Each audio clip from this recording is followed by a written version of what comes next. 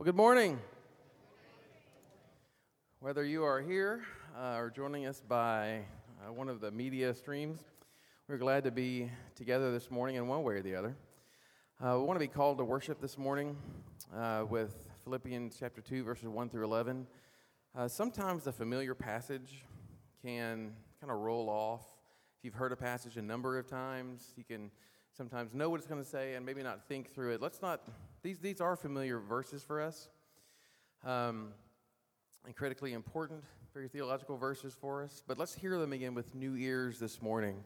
It's a very special day. We get to hear from my brother Eric this morning. We'll be preaching. Pastor Brian is in Texas, and Jonathan is in Pennsylvania. Is that right? Did I hear that right? Was that right? So, great to have a deep bench. Thanks be to God for that. So, let's be called together to worship by His word from our brother Paul. He writes, "So if there is any encouragement in Christ, any comfort from love, any participation in the Spirit, any affection and sympathy, complete my joy by being of the same mind, having the same love, being in full accord and of one mind. Do nothing from selfish ambition or conceit, but in humility count others more significant than yourselves. Let each of you look not only to his own interests, but also to the interests of others. Have this mind among yourselves, which is yours in Christ Jesus, who, though he was in the form of God, did not count equality with God a thing to be grasped, but emptied himself by taking the form of a servant, being born in the likeness of men. And being found in human form, he humbled himself by becoming obedient to the point of death, even death on a cross. Therefore God has highly exalted him and bestowed on him the name that is above every name, so that at the name of Jesus every knee should bow, in heaven and on earth and under the earth, and every tongue confess that Jesus Christ is Lord, to the glory of God the Father." So, church, with that in our minds and our hearts, let's stand and sing of the accomplished work of Christ. 1, 2, 1, 2, 3.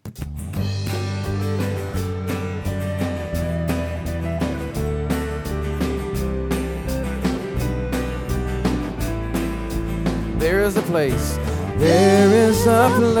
where justice and mercy flow as an endless stream, bringing salvation, life and redemption to sinners awaiting in need.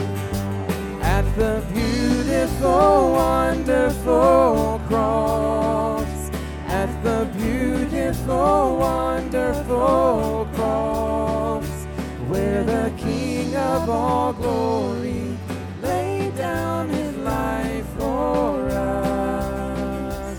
At the beautiful, wonderful cross.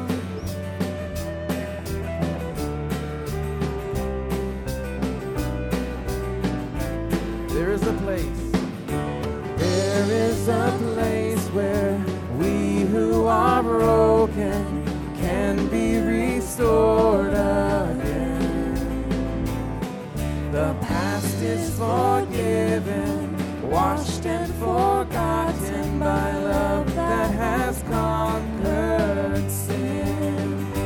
At the beautiful, wonderful cross, at the beautiful, wonderful cross, where the King of all glory laid down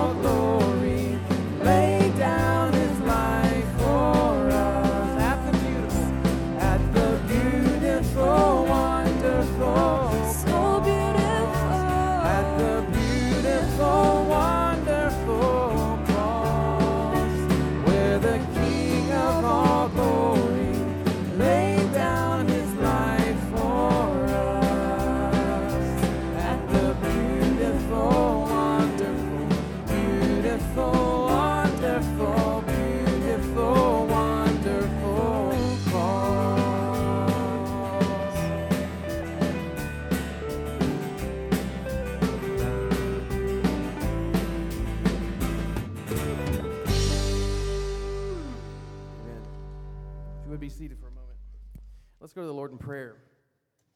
Our Father, we come to you because of what our Savior accomplished for us and what he accomplished for all his people throughout all the ages, namely our salvation. There's nothing we can add to it. There's nothing we can take away from it. And we have no glory in it other than to point to you and what Christ, our Savior, and our high priest, and our sacrifice has done for us. Where the King of all glory laid down his life, that one who took upon human flesh, the eternal begotten Son of God. Oh, mystery of mysteries, that you would send your Son in the likeness of human flesh. Father, I pray that we as your people never tire of hearing about that. I pray that we would never grow weary of worshiping you for it, that we would never lose the marvel and the wonder of what you have done for your people in your Son. And yet, Lord, even this morning as we come to you and we celebrate the salvation that is ours, as we come to hear the word as it is read and spoken and as it is preached, as it is sung, Lord, our city, our nation is broken, and we come to you and pray that you would bring peace. Lord, more than anything, we need a change of human heart in this country. We need a change of heart in this city, one by one, a work of your Spirit where you regenerate the lost and you reconcile the sinner to yourself. And I pray that we would not grow weary of declaring that message, of sharing that message, but we pray, Father, you would do the work of peace that only you can do, tearing down all racial divisions and bringing us together as the one people of God. Our brother John writes in Revelation where he sees this majestic vision of every nation, tribe, and tongue. Not a single colored people, not a single shaped people, but yet your people expressing your creative work in all manners. And so we want to live into that, pray towards that, but know that there is nothing in our strength that we can do to regenerate the human heart. It is a work that only you can do, and we pray that you would. We pray that you would bring revival to our city, a true awakening to those who are lost. We pray right now for our leaders, as we're commanded to do in Scripture, that you would give them wisdom, that they would have a Godward wisdom that begins with the fear of the Lord and would lead your people justly and rightly and according to what is true and what is right. Help us to be a people of the book who love and treasure Christ above all things. As we read a few moments ago from Philippians, that we would put others' needs in front of our own, both in the body of Christ here and then outside as well. Lord, fill this time with your presence. Fill us with your Spirit, and out of the overflow of grateful hearts, Lord, we want to sing, and we want to worship, and we want to delight in what Christ has accomplished for us.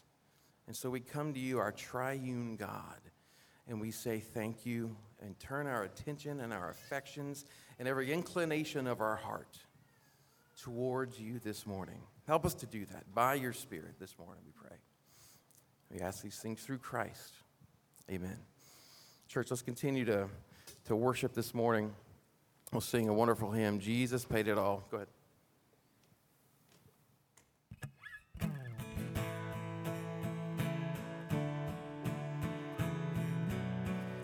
Yeah, y'all can stand.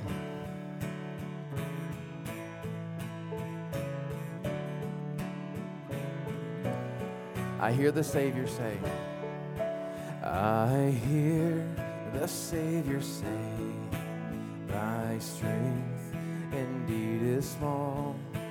Child of weakness, watch and pray. Find in me thine all in all. Jesus paid it all to him I owe. Sin had left a crimson crimson stain. He washed in white as snow.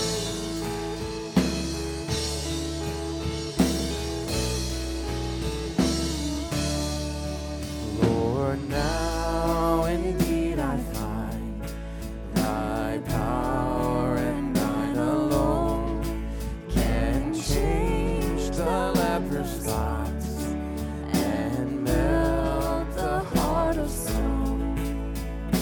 Jesus paid it all to him I owe.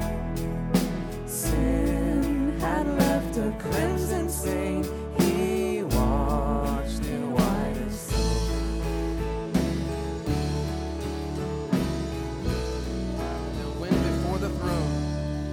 And when before the throne, I stand in incomplete.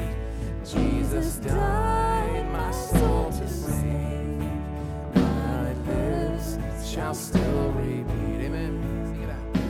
Jesus paid it all to him I owe. Sin had left a crimson stain. He washed in white as snow. Sin had left a crimson stain. He washed in white as snow. He washed as white as snow. He washed in white as snow. Church, just lift our voice and sing, oh, praise the one. Oh, praise the one who paid my debt and raised this life up from the dead. Oh, praise the one who paid my debt and raised this life up from the dead. Oh, praise the one who paid my debt and raised this life up from the dead. Oh, praise the one who paid my debt and raised this life up from the dead.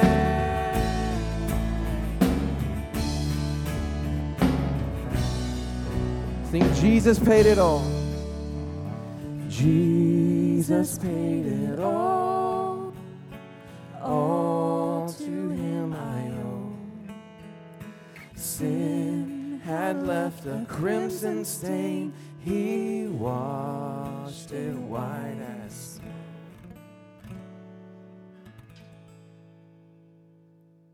The Lord reigns, let the earth rejoice. Let the many coastlands be glad. Clouds and thick darkness are all around him.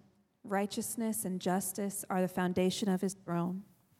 Fire goes before him and burns up his adversaries all around. His lightnings light up the world. The earth sees and trembles. The mountains melt like wax before the Lord of all the earth. The heavens proclaim his righteousness, and all the peoples see his glory. All worshipers of images are put to shame, who make their boast in worthless idols. Worship him, all you gods. Zion hears and is glad, and the daughters of Judah rejoice because of your judgments, O Lord. For you, O Lord, are most high over all the earth. You are exalted far above all gods.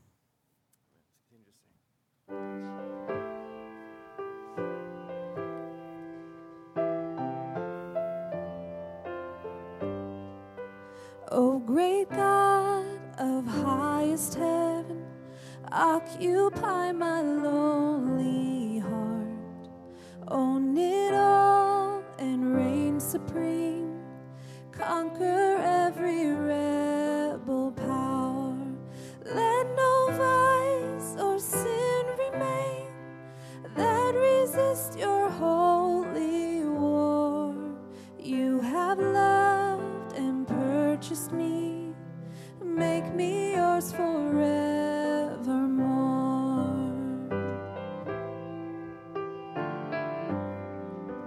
I was blinded by my sin, had no ears to hear your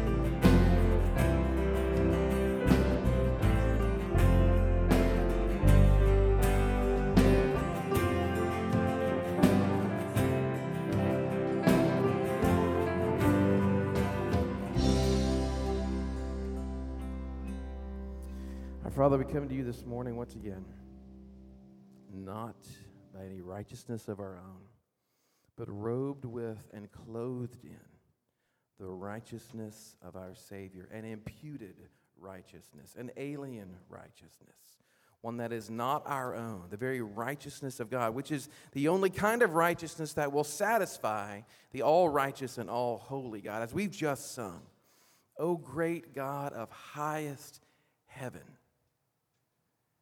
and yet you have condescended to occupy lowly hearts. And so we pray that you would find in each of us a lowly, humble heart this morning as we come to the apex of this service, which is when your word is preached. So fill our brother Eric with your Spirit. Give us ears to hear. Give us eyes that see. And Father, if there are those here or watching or will watch that do not know Christ, we pray that today would be the day of salvation, that they too would experience the great exchange of our sin for Christ's righteousness, their sin for the very righteousness of the Son of God. When you look at us seeing not sinners, but seeing sons and daughters who you gather to yourself and around your table from the four corners of the earth, all to the glory of your great name. As we sung, you are worthy to be praised with our every thought indeed. O great God of highest heaven, right now in these moments, glorify your name through me. Do that in each of us this morning. Have your way. May your Spirit move. We receive and we claim the promise that your word never returns void. And so, amen and amen. We give you thanks and we pray all of these things through Christ. Amen. You can be seated. Amen. Thank you, Barry, worship team, for helping us to shake off the concerns of the week past and the pressures of the week to come. Good morning, beloved.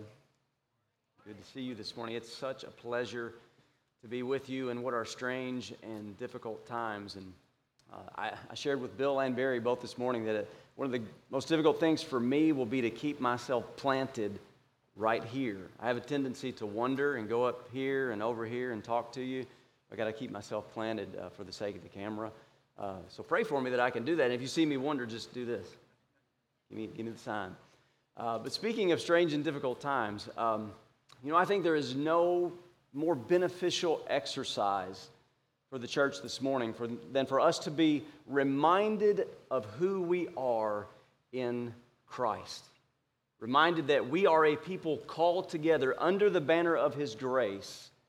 And that means something very specific and has very real and practical implications for how it is that we navigate life, how we walk as we go through difficulty and differing circumstances.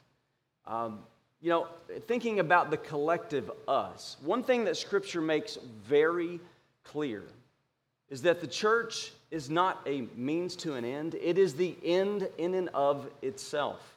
It is described by God in the passage we will look at today as His very own possession. It is indeed the bride of Christ for whom He died, and it will be, finally and fully, the great multitude from every tribe, language, people, and nation. And I think looking at this passage this morning, which, by the way, is 1 Peter 2, 9 and 10, I think looking at this passage this morning will serve as a timely reminder for us for how it is we are to live in difficult times. Because here's what has become very clear to me over the past couple of months. What is under attack in a very targeted way in the church, not to mention the rest of the world, but here's what I'm concerned about this morning. What is under attack in a very targeted way is unity. Church unity. Jesus died for the sake of unity. We need to remember that. He died that we would be united to Him by grace through faith, and as a consequence, united to one another. When you read His high priestly prayer in John 17, specifically verses 20 and 21, you see that this was his great desire from the beginning, that we would be one. So we cannot talk about, and just give me this for a moment, we cannot talk about having a robust, reformed, biblical theology if we are not ferociously committed to unity. You cannot take that out of the equation and your theology hold up under any weight. So here's what we consider today. The strong current, here's what I want you to see, that flows just beneath the surface of this passage that we will look at today is the issue of sight. It's the issue of seeing things as we are meant to see them, which will answer the question for us, what are we set free to do in the church? And indeed, one of the realities that flows beneath all of Scripture, just under the surface, is this issue of sight. Of God's people being given spiritual sight in order to see things as they really are, as we could otherwise never see them before. And having sight, being set free to live in such a way that God's grace and mercy is put on display. And that issue should become very clear as we work through the passage this morning. So the Christian's been given the ability to see things very differently than the way the world sees them. It's precisely because of our radical line of sight that we've been given that we're able to truly live as we ought to. Consider Jesus' conversation with Nicodemus in John chapter 3. When Nicodemus comes to him at night and says, Rabbi, we know that you're a teacher sent from God because no man could do the things that you do unless God were with him. And how does Jesus answer him? With this very issue. He says, truly I say to you, you cannot see the kingdom of God unless you are born again. And we tend to see that and think, well, he's just talking about you won't be there. And that may be some of it, but it's so much more. What he's saying is you will never perceive the things of God and the things of spiritual significance without being born again. You cannot perceive it. That issue is so important for us to remember this morning, beloved. Because here's the issue. Not only is our faith on display in the mundane things of life, which is where we live the vast majority of life, but our faith is on peculiar display in times of difficulty and uncertainty. So why do we check our understanding of and our comfort in God's meticulous sovereignty at the door when His providence becomes painful or even uncomfortable for us? And believe me, I don't escape the implication of this text. I'm talking about myself. I do that on the regular. I tend to start to question things. And here's the evidence. When we begin to complain and grumble about things we feel are owed to us in some way we're supposed to have, and begin to disparage those who disagree with us, regardless of where you fall, that's an issue of losing sight. It's an issue of not seeing things as they really are. And that's what I've seen in myself, and I've seen in the church at large. That this is a very important issue for us. And you say, well, Eric, how does the issue of sight connect to this issue of unity? Well, I'm glad you asked.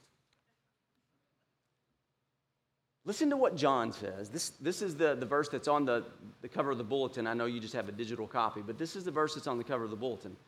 1 John 2, 9 and 11. Listen to what he's saying here. And see if it doesn't flow with my argument that we're going to get to. John says, whoever says he is in the light and hates his brother is still in darkness. Now, this is an issue, again, of seeing. Light and darkness here are about our ability to see and to live life. Because he says this, whoever loves his brother abides in the light, and in him there is no cause for stumbling. So see here, it's an issue of walking, living. But whoever hates his brother is in the darkness and walks in the darkness and does not know where he is going, because the darkness has blinded his eyes. So our ability to see will be evidenced in how we love each other. Do we get that? How we love one another will show whether or not we see as we're supposed to. Now, as we look at the passage today, here's what I want you to see. There's a scaffolding, a three-part scaffolding. Of course, in the sermon, it's always three parts, right? Here it is. As we work through 1 Peter 2, 9 and 11, it's this. First of all, the first level of the scaffolding is you are. Speaking to the church, you are. The second level is that you may. And the third level is because God has done something.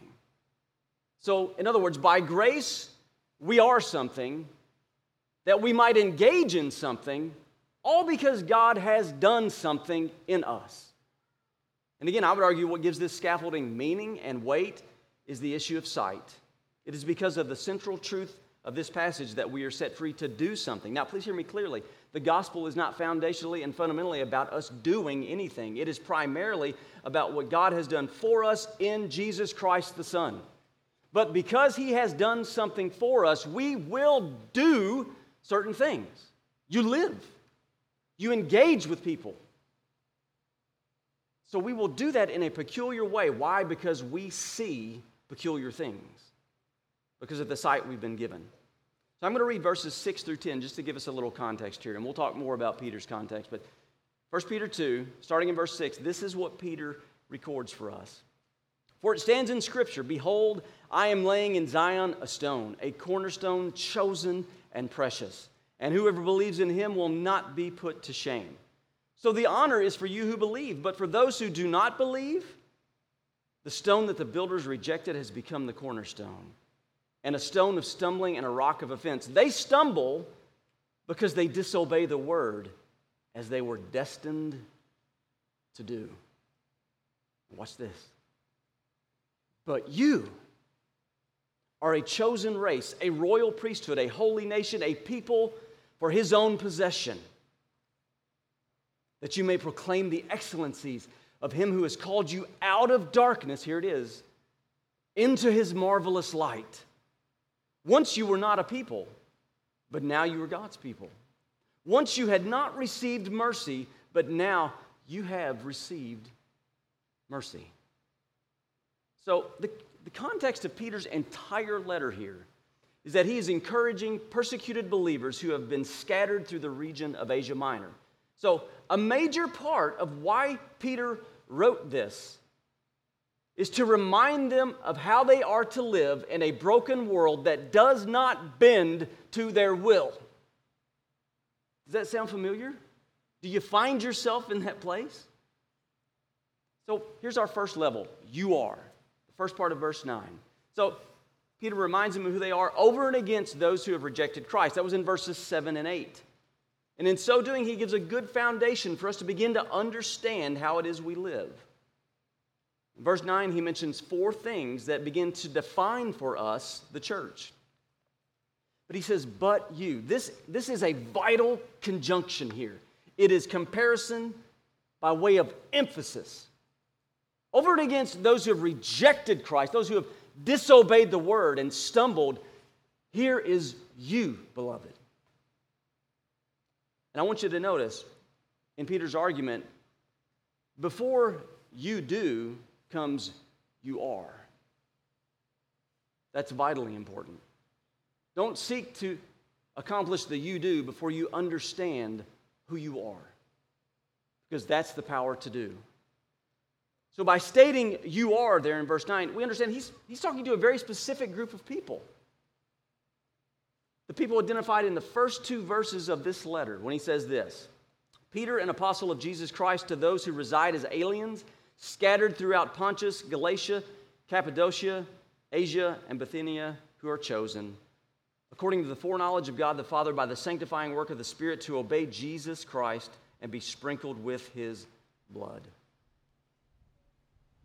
So, that's a very specific group of people. These are true believers, and these are in contrast to those he mentioned in verses 7 and 8. And it's very important that we note, he gives 4 identifiers here for them. This group of people, he says, you are these 4 things. And it's important that we understand that Peter is applying things said specifically about the nation of Israel. Everything he says here, these 4 things you can find in Deuteronomy 10:5 and Exodus 19:5 and 6, which is very significant.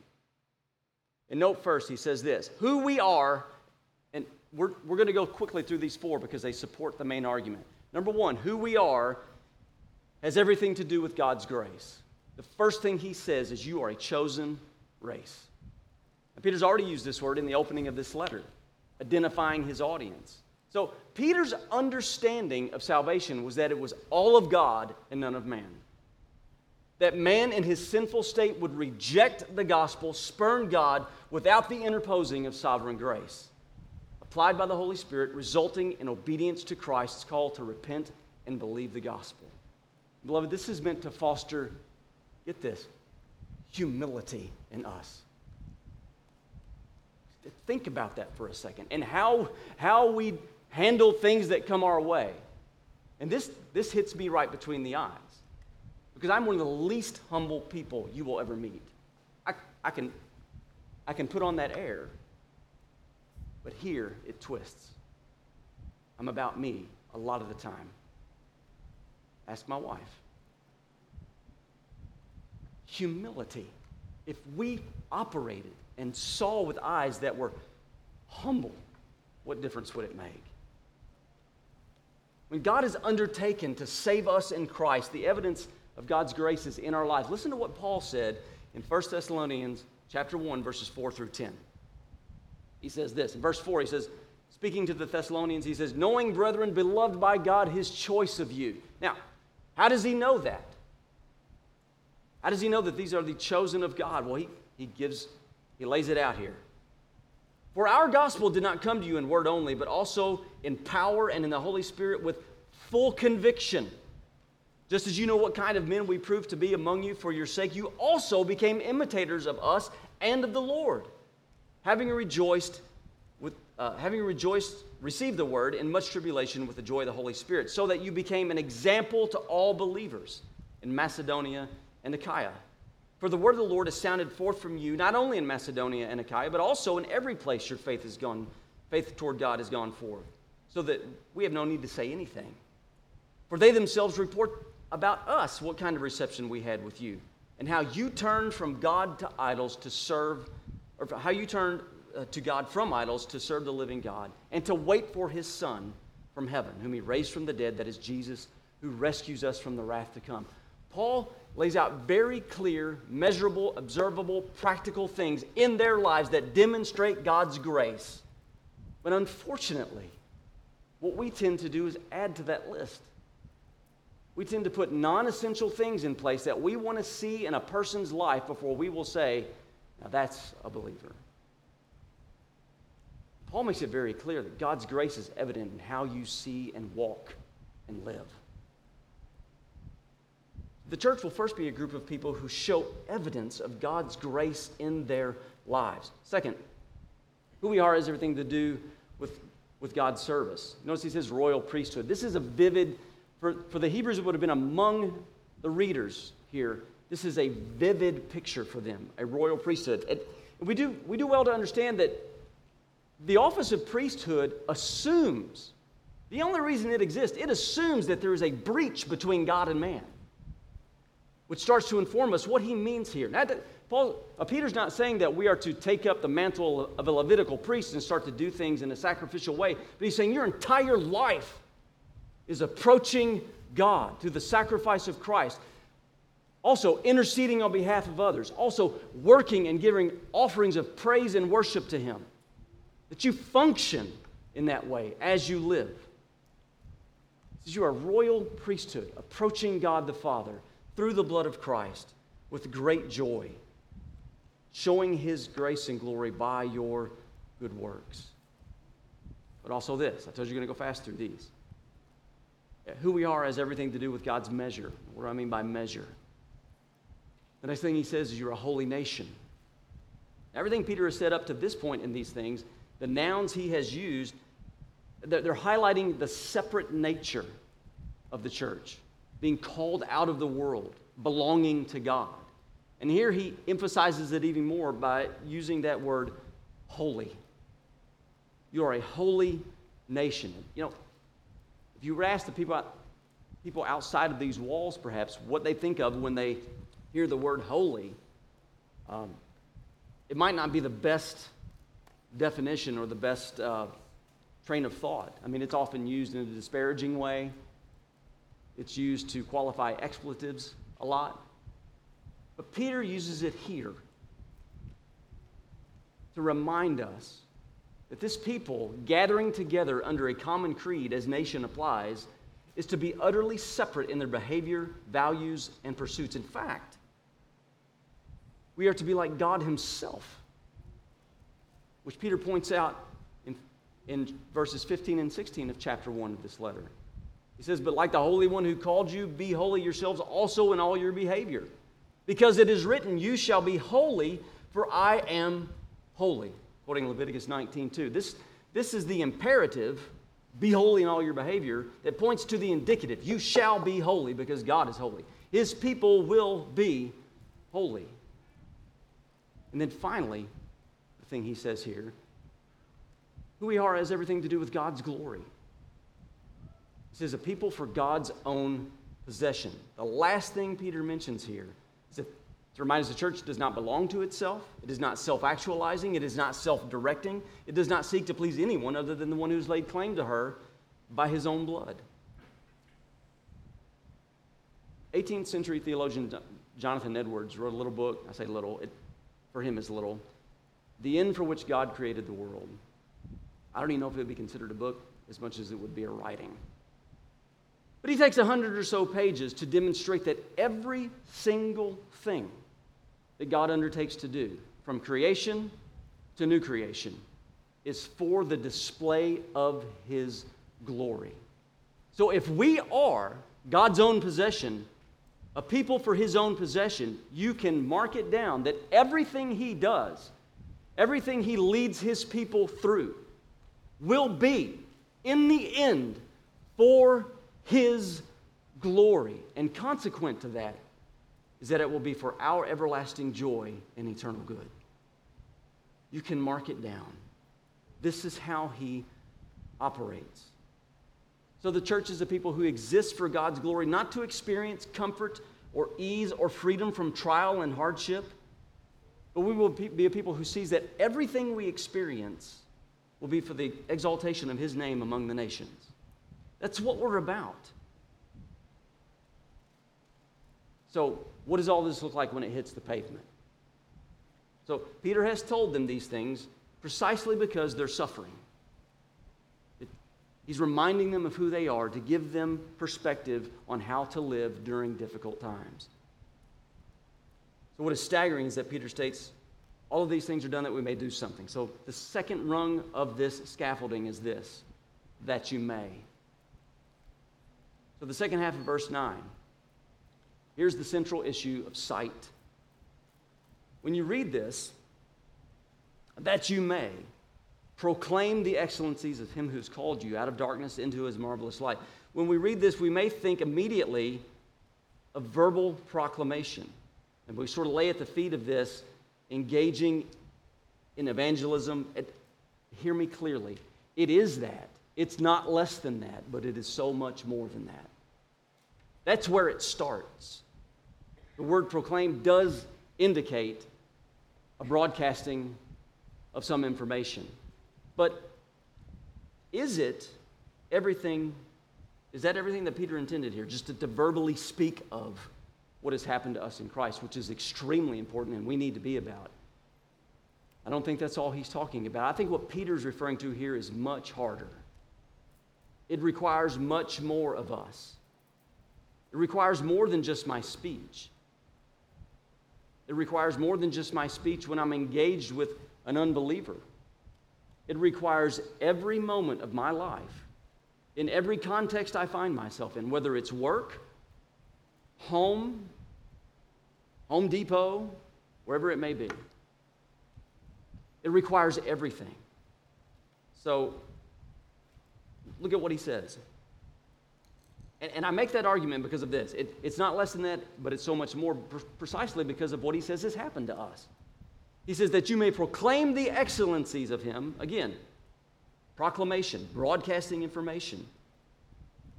But he says, who has called you out of darkness into his marvelous light. The implication here is that now you can see. You're free to proclaim because now you can see where you're walking. Now you can see what God is truly doing to the degree by grace He allows you to see what He's truly doing in the world for His own glory. So darkness and light are things that affect our ability to see. And it's not just any light, is it? He says it is a marvelous light, brilliant and illuminating. So light in Scripture is associated with the knowledge of something, understanding something. So if we've been called out of spiritual ignorance into spiritual insight and knowledge, what does that light reveal to us that we now enjoy? Remember I said earlier that this issue of being able to see is an issue that flows underneath all of Scripture. Listen to these verses. Isaiah 42:16. I will lead the blind by a road they do not know. By paths that they have not known, I will guide them. I will turn the darkness before them into light, the rough places into level ground. These are the things I will do, and I will not forsake them. What's he talking about there? They will be able to walk and not stumble. In other words, they'll be able to see and live and glorify me. Isaiah 9:2, you know this one well. We hear this every Christmas, don't we? It's beautiful.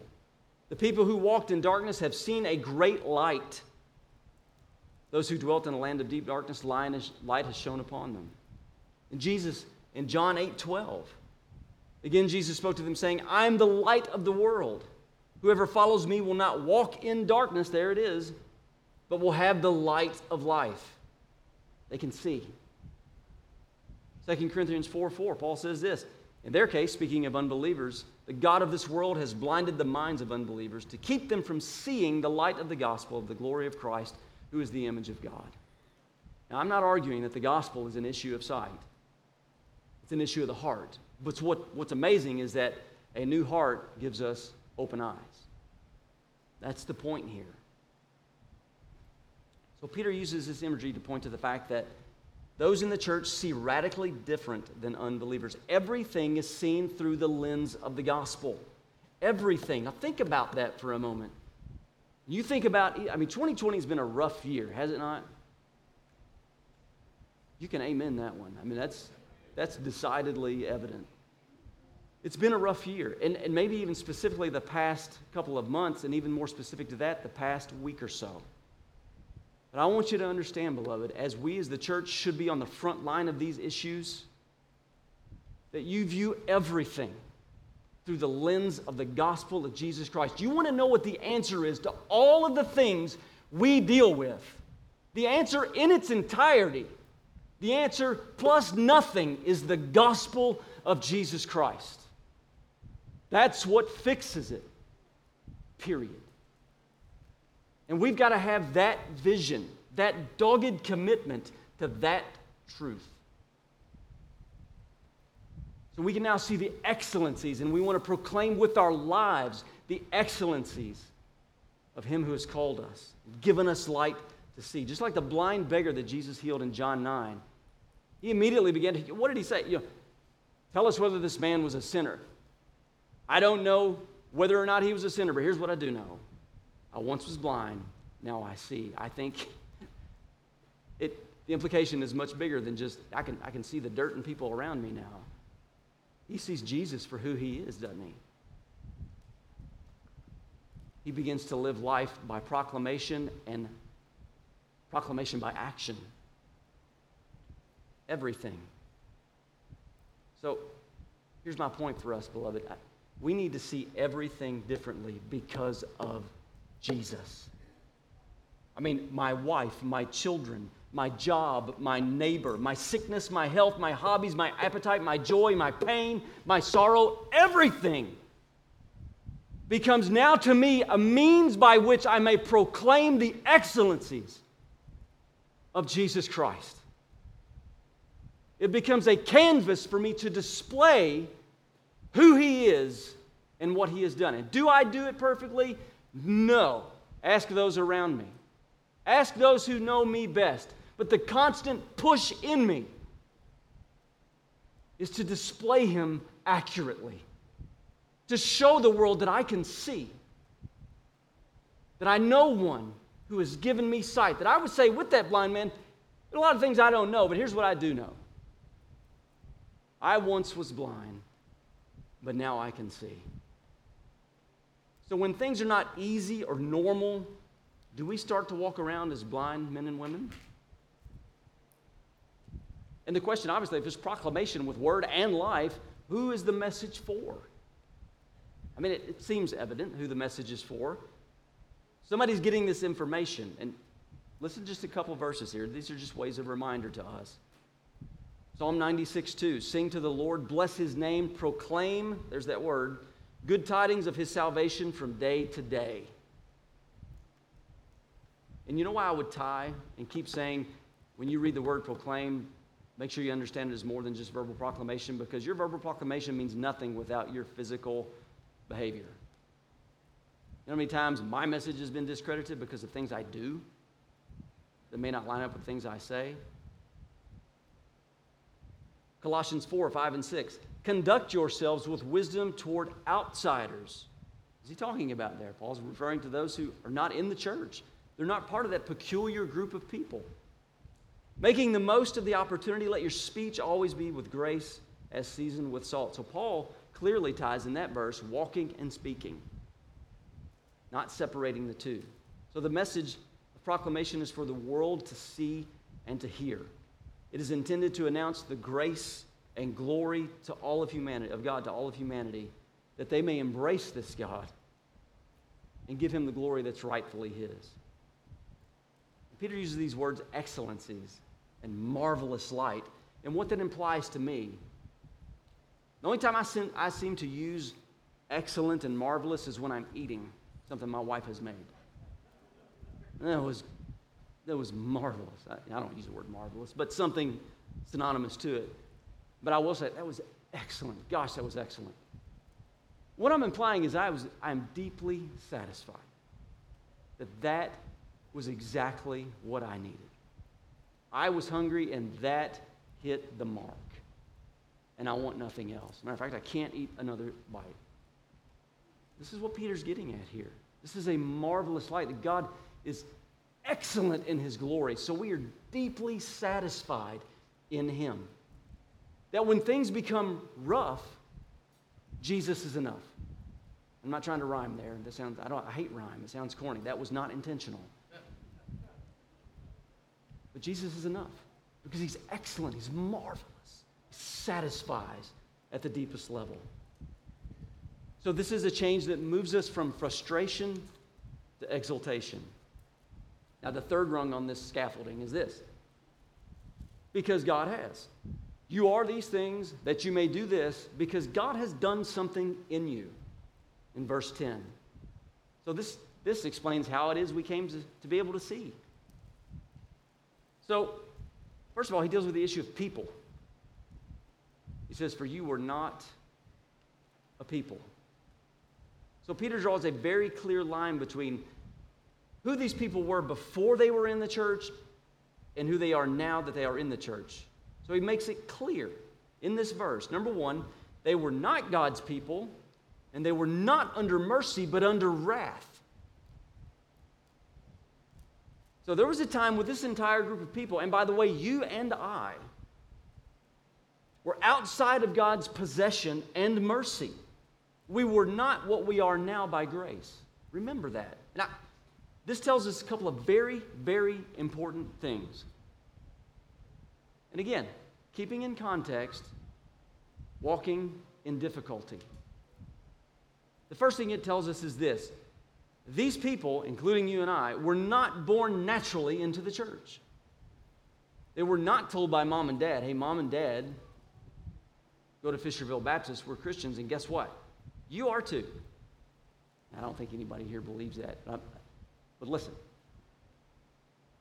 it's one thing for us to understand that, but quite another one to go, you know, people are brought into the body of Christ supernaturally. Regardless of history, family background, every one of us was outside of God's people until something happened. And the second thing it tells us is this. It completely rebuts the idea that we have to or even can get our act together to clean up ourselves before we become a part of the church. It makes plain that the issue on the front end is not a change of behavior, but a receiving of mercy. Because we can't change our behavior. You know as well as I do it's a futile effort apart from grace. So yes, these people are in the church, and we sitting here today who've come to Christ in repentance and faith are in the church, but we weren't born into the church naturally. We were supernaturally born into the church. We didn't have enough fortitude to get our act together to please God. Quite the opposite. But in both cases, Peter's implying a radical, God-initiated, God-affected change that took place in the lives of these people to move them out of what they were into the position they now find themselves in. And here it is. There are people, but next, people belonging to God. Here's the good news Peter gives them. And always remember, he says, but now you are the people of God. And the reason Peter says that should be staggering to us. If we understand what we were at one time, and now consider the reality that now we are the people of God, we should never get over that. Ever. You are the people of God. He says, a people for God's own possession. And so, we have to look at the but now. Because again, if this verse were isolated and this were all you were given, we may be tempted to think that we did something to achieve the but now. You did this, now, here's where you are. Peter says, but now, implying that it is God that has done something. He makes this clear in the opening remarks of this letter. If there's any doubt, hear verse 3 of chapter 1. Blessed be the God and Father of our Lord Jesus Christ, who according to his great mercy, and that's going to come up in just a second, has caused us to be born again to a living hope through the resurrection of Jesus Christ from the dead. In mercy, he caused us to be born again. Listen to how the Apostle Paul says this exact same thing in Ephesians chapter 2. He makes this exact argument, using different words, but it's the same. He says, and you were dead in your trespasses and sins, in which you formerly walked according to the course of this world, according to the prince of the power of the air, of the spirit that is now working in the sons of disobedience. In other words, you were not the people of God. That's what he's saying here. Among them, we too all formerly lived in the lust of the flesh, indulging in the desires of the flesh and of the mind, were by nature children of wrath as the rest. In other words, you had not received mercy. And he says this, but God. I always say when I get to that verse, that's a big but. It's a huge conjunction. It makes all the difference. Being rich in mercy because of his great love with which he loved us, even when we were dead in our transgressions, made us alive. There it is. Caused, made us alive together with Christ. By grace you have been saved. People for God's own possession. And then he says this. We're a people who have received mercy. But now, you have received mercy. Mercy is at the heart of everything that God has done for us here, that we are set free to proclaim his glory with our lives. Here's the questions. Why do we need mercy? And what is the basis of this mercy? This is so important. If you're here today or you're watching, there are no greater questions to consider than this right here. Why is it we need mercy? When you define mercy, we find it to be a withholding of punishment that is justly deserved. It is withholding that which is due to us. So, why do we deserve punishment? Because we're sinners. We know that by experience and because Scripture makes it very clear. Romans 3:23, for all have sinned and fallen short of the glory of God. And our sin is not something that occurs in a vacuum, which is the popular way to look at it. But it is sin and defined as sin because it is against a holy God. The very essence of sin is that we have rejected God's rightful place in our lives and strive to be our own God, to step into the place reserved for God himself and rule our lives and consequently the lives of others from that position. So, if you're to be among God's people, you must receive mercy. And what is the basis of that mercy?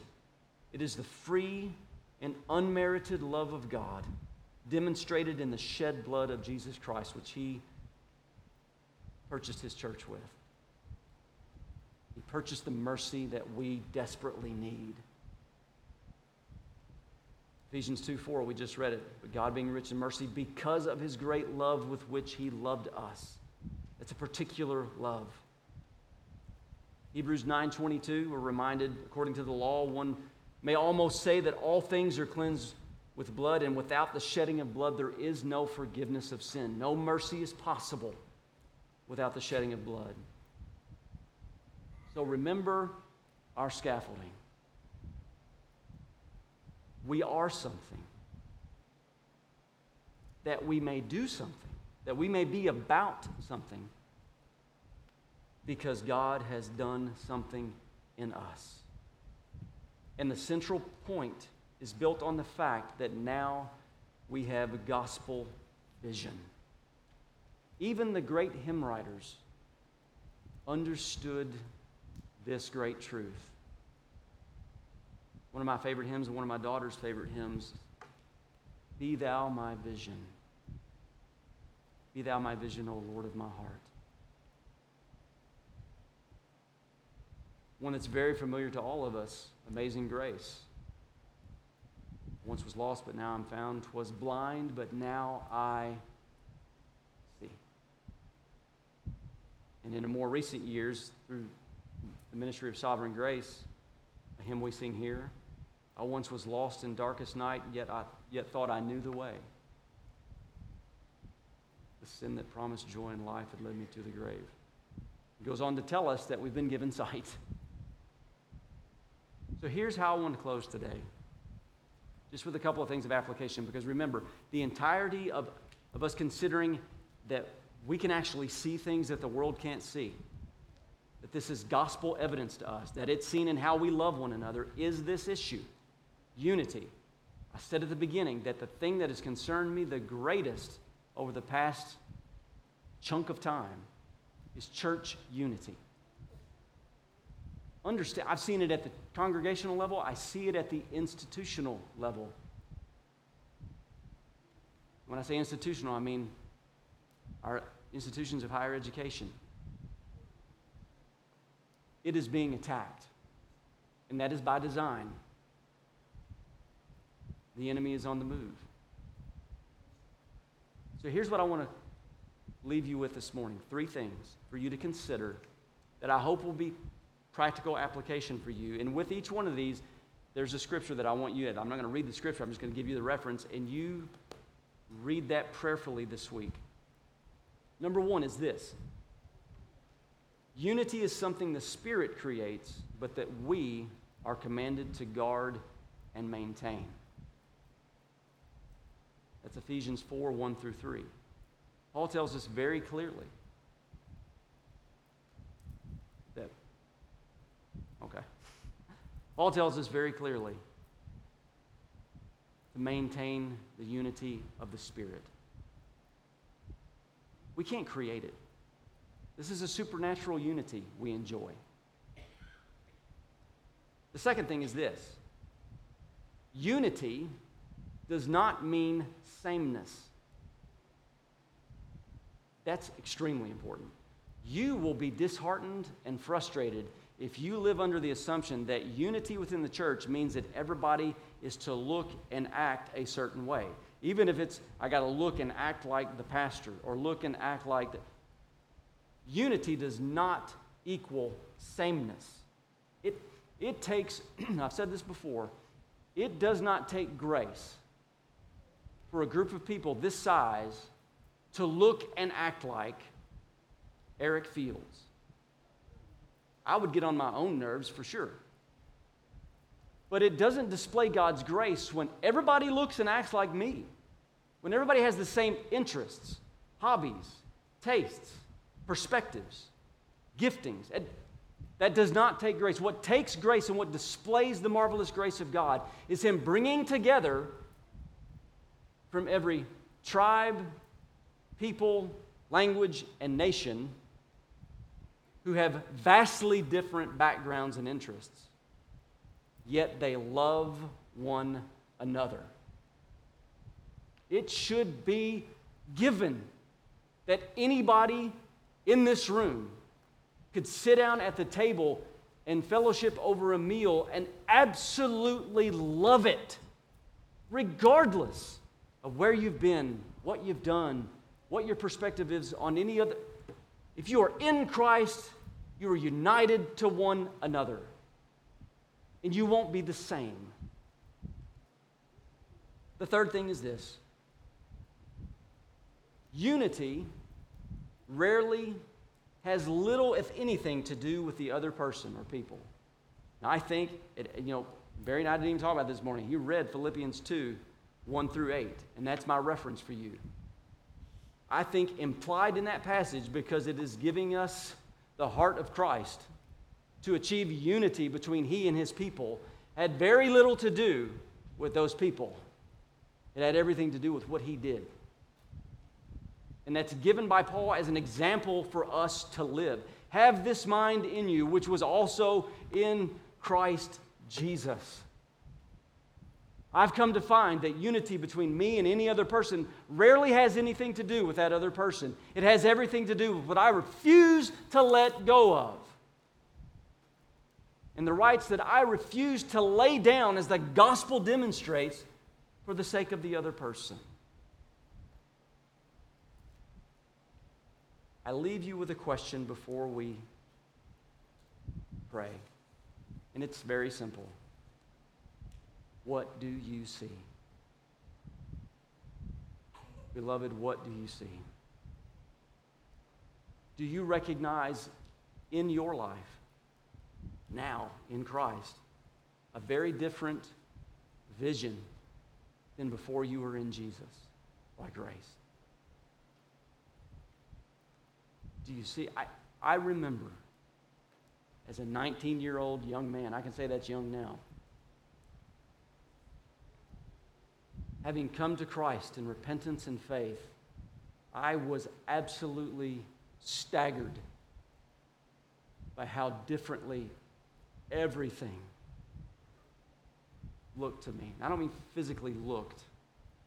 My perspective on everything, from creation to other people, to the gifts of common grace, which I wouldn't have called them that at the time. I didn't know what that meant. But how radically my sight changed.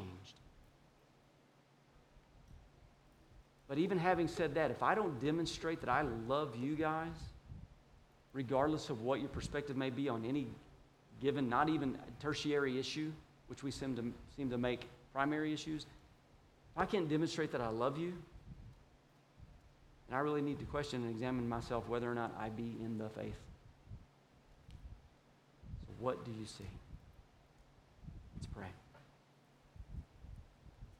Father, we thank you for your grace and mercy, for calling us out of darkness into your marvelous light. Recognizing that you have done that we may proclaim with our words and with our lives the excellencies of who you are. Father, I would stand here before this people as the first in line to stop and confess that so often I do not do this, that I lose my perspective and I put blinders over my own eyes and I walk and stumble. Father, I pray that you would implant the power of your word by your Spirit into the hearts of your people, that it would affect great change in us, that you would move in each of us this morning to guard the unity of the Spirit, that we would live with one another, not just attend church worship services together, but that we would live life with one another as those who deeply love each other. May we not forget the truth that our ability to see is evidenced in how we love each other. I pray, God, that you would change me. We thank you for Jesus. And Lord, we would ask that if anyone, whether they are in this room or whether they are watching by some other medium, if they have never come to Christ in repentance and faith, that in this moment, by your Spirit, you would open their eyes, that you would give them this light that they may see. And they would run to Jesus. Father, thank you for your mercy. Send us into this week as people who can see. And Father, we ask all of this in Jesus' name. Amen. Now unto him who is able to keep you from falling, to present you faultless before his glory with exceeding joy, to the only wise God, our Savior, through Jesus Christ our Lord, be glory, dominion, majesty, and authority before all time, and now and forever. Amen. You're dismissed.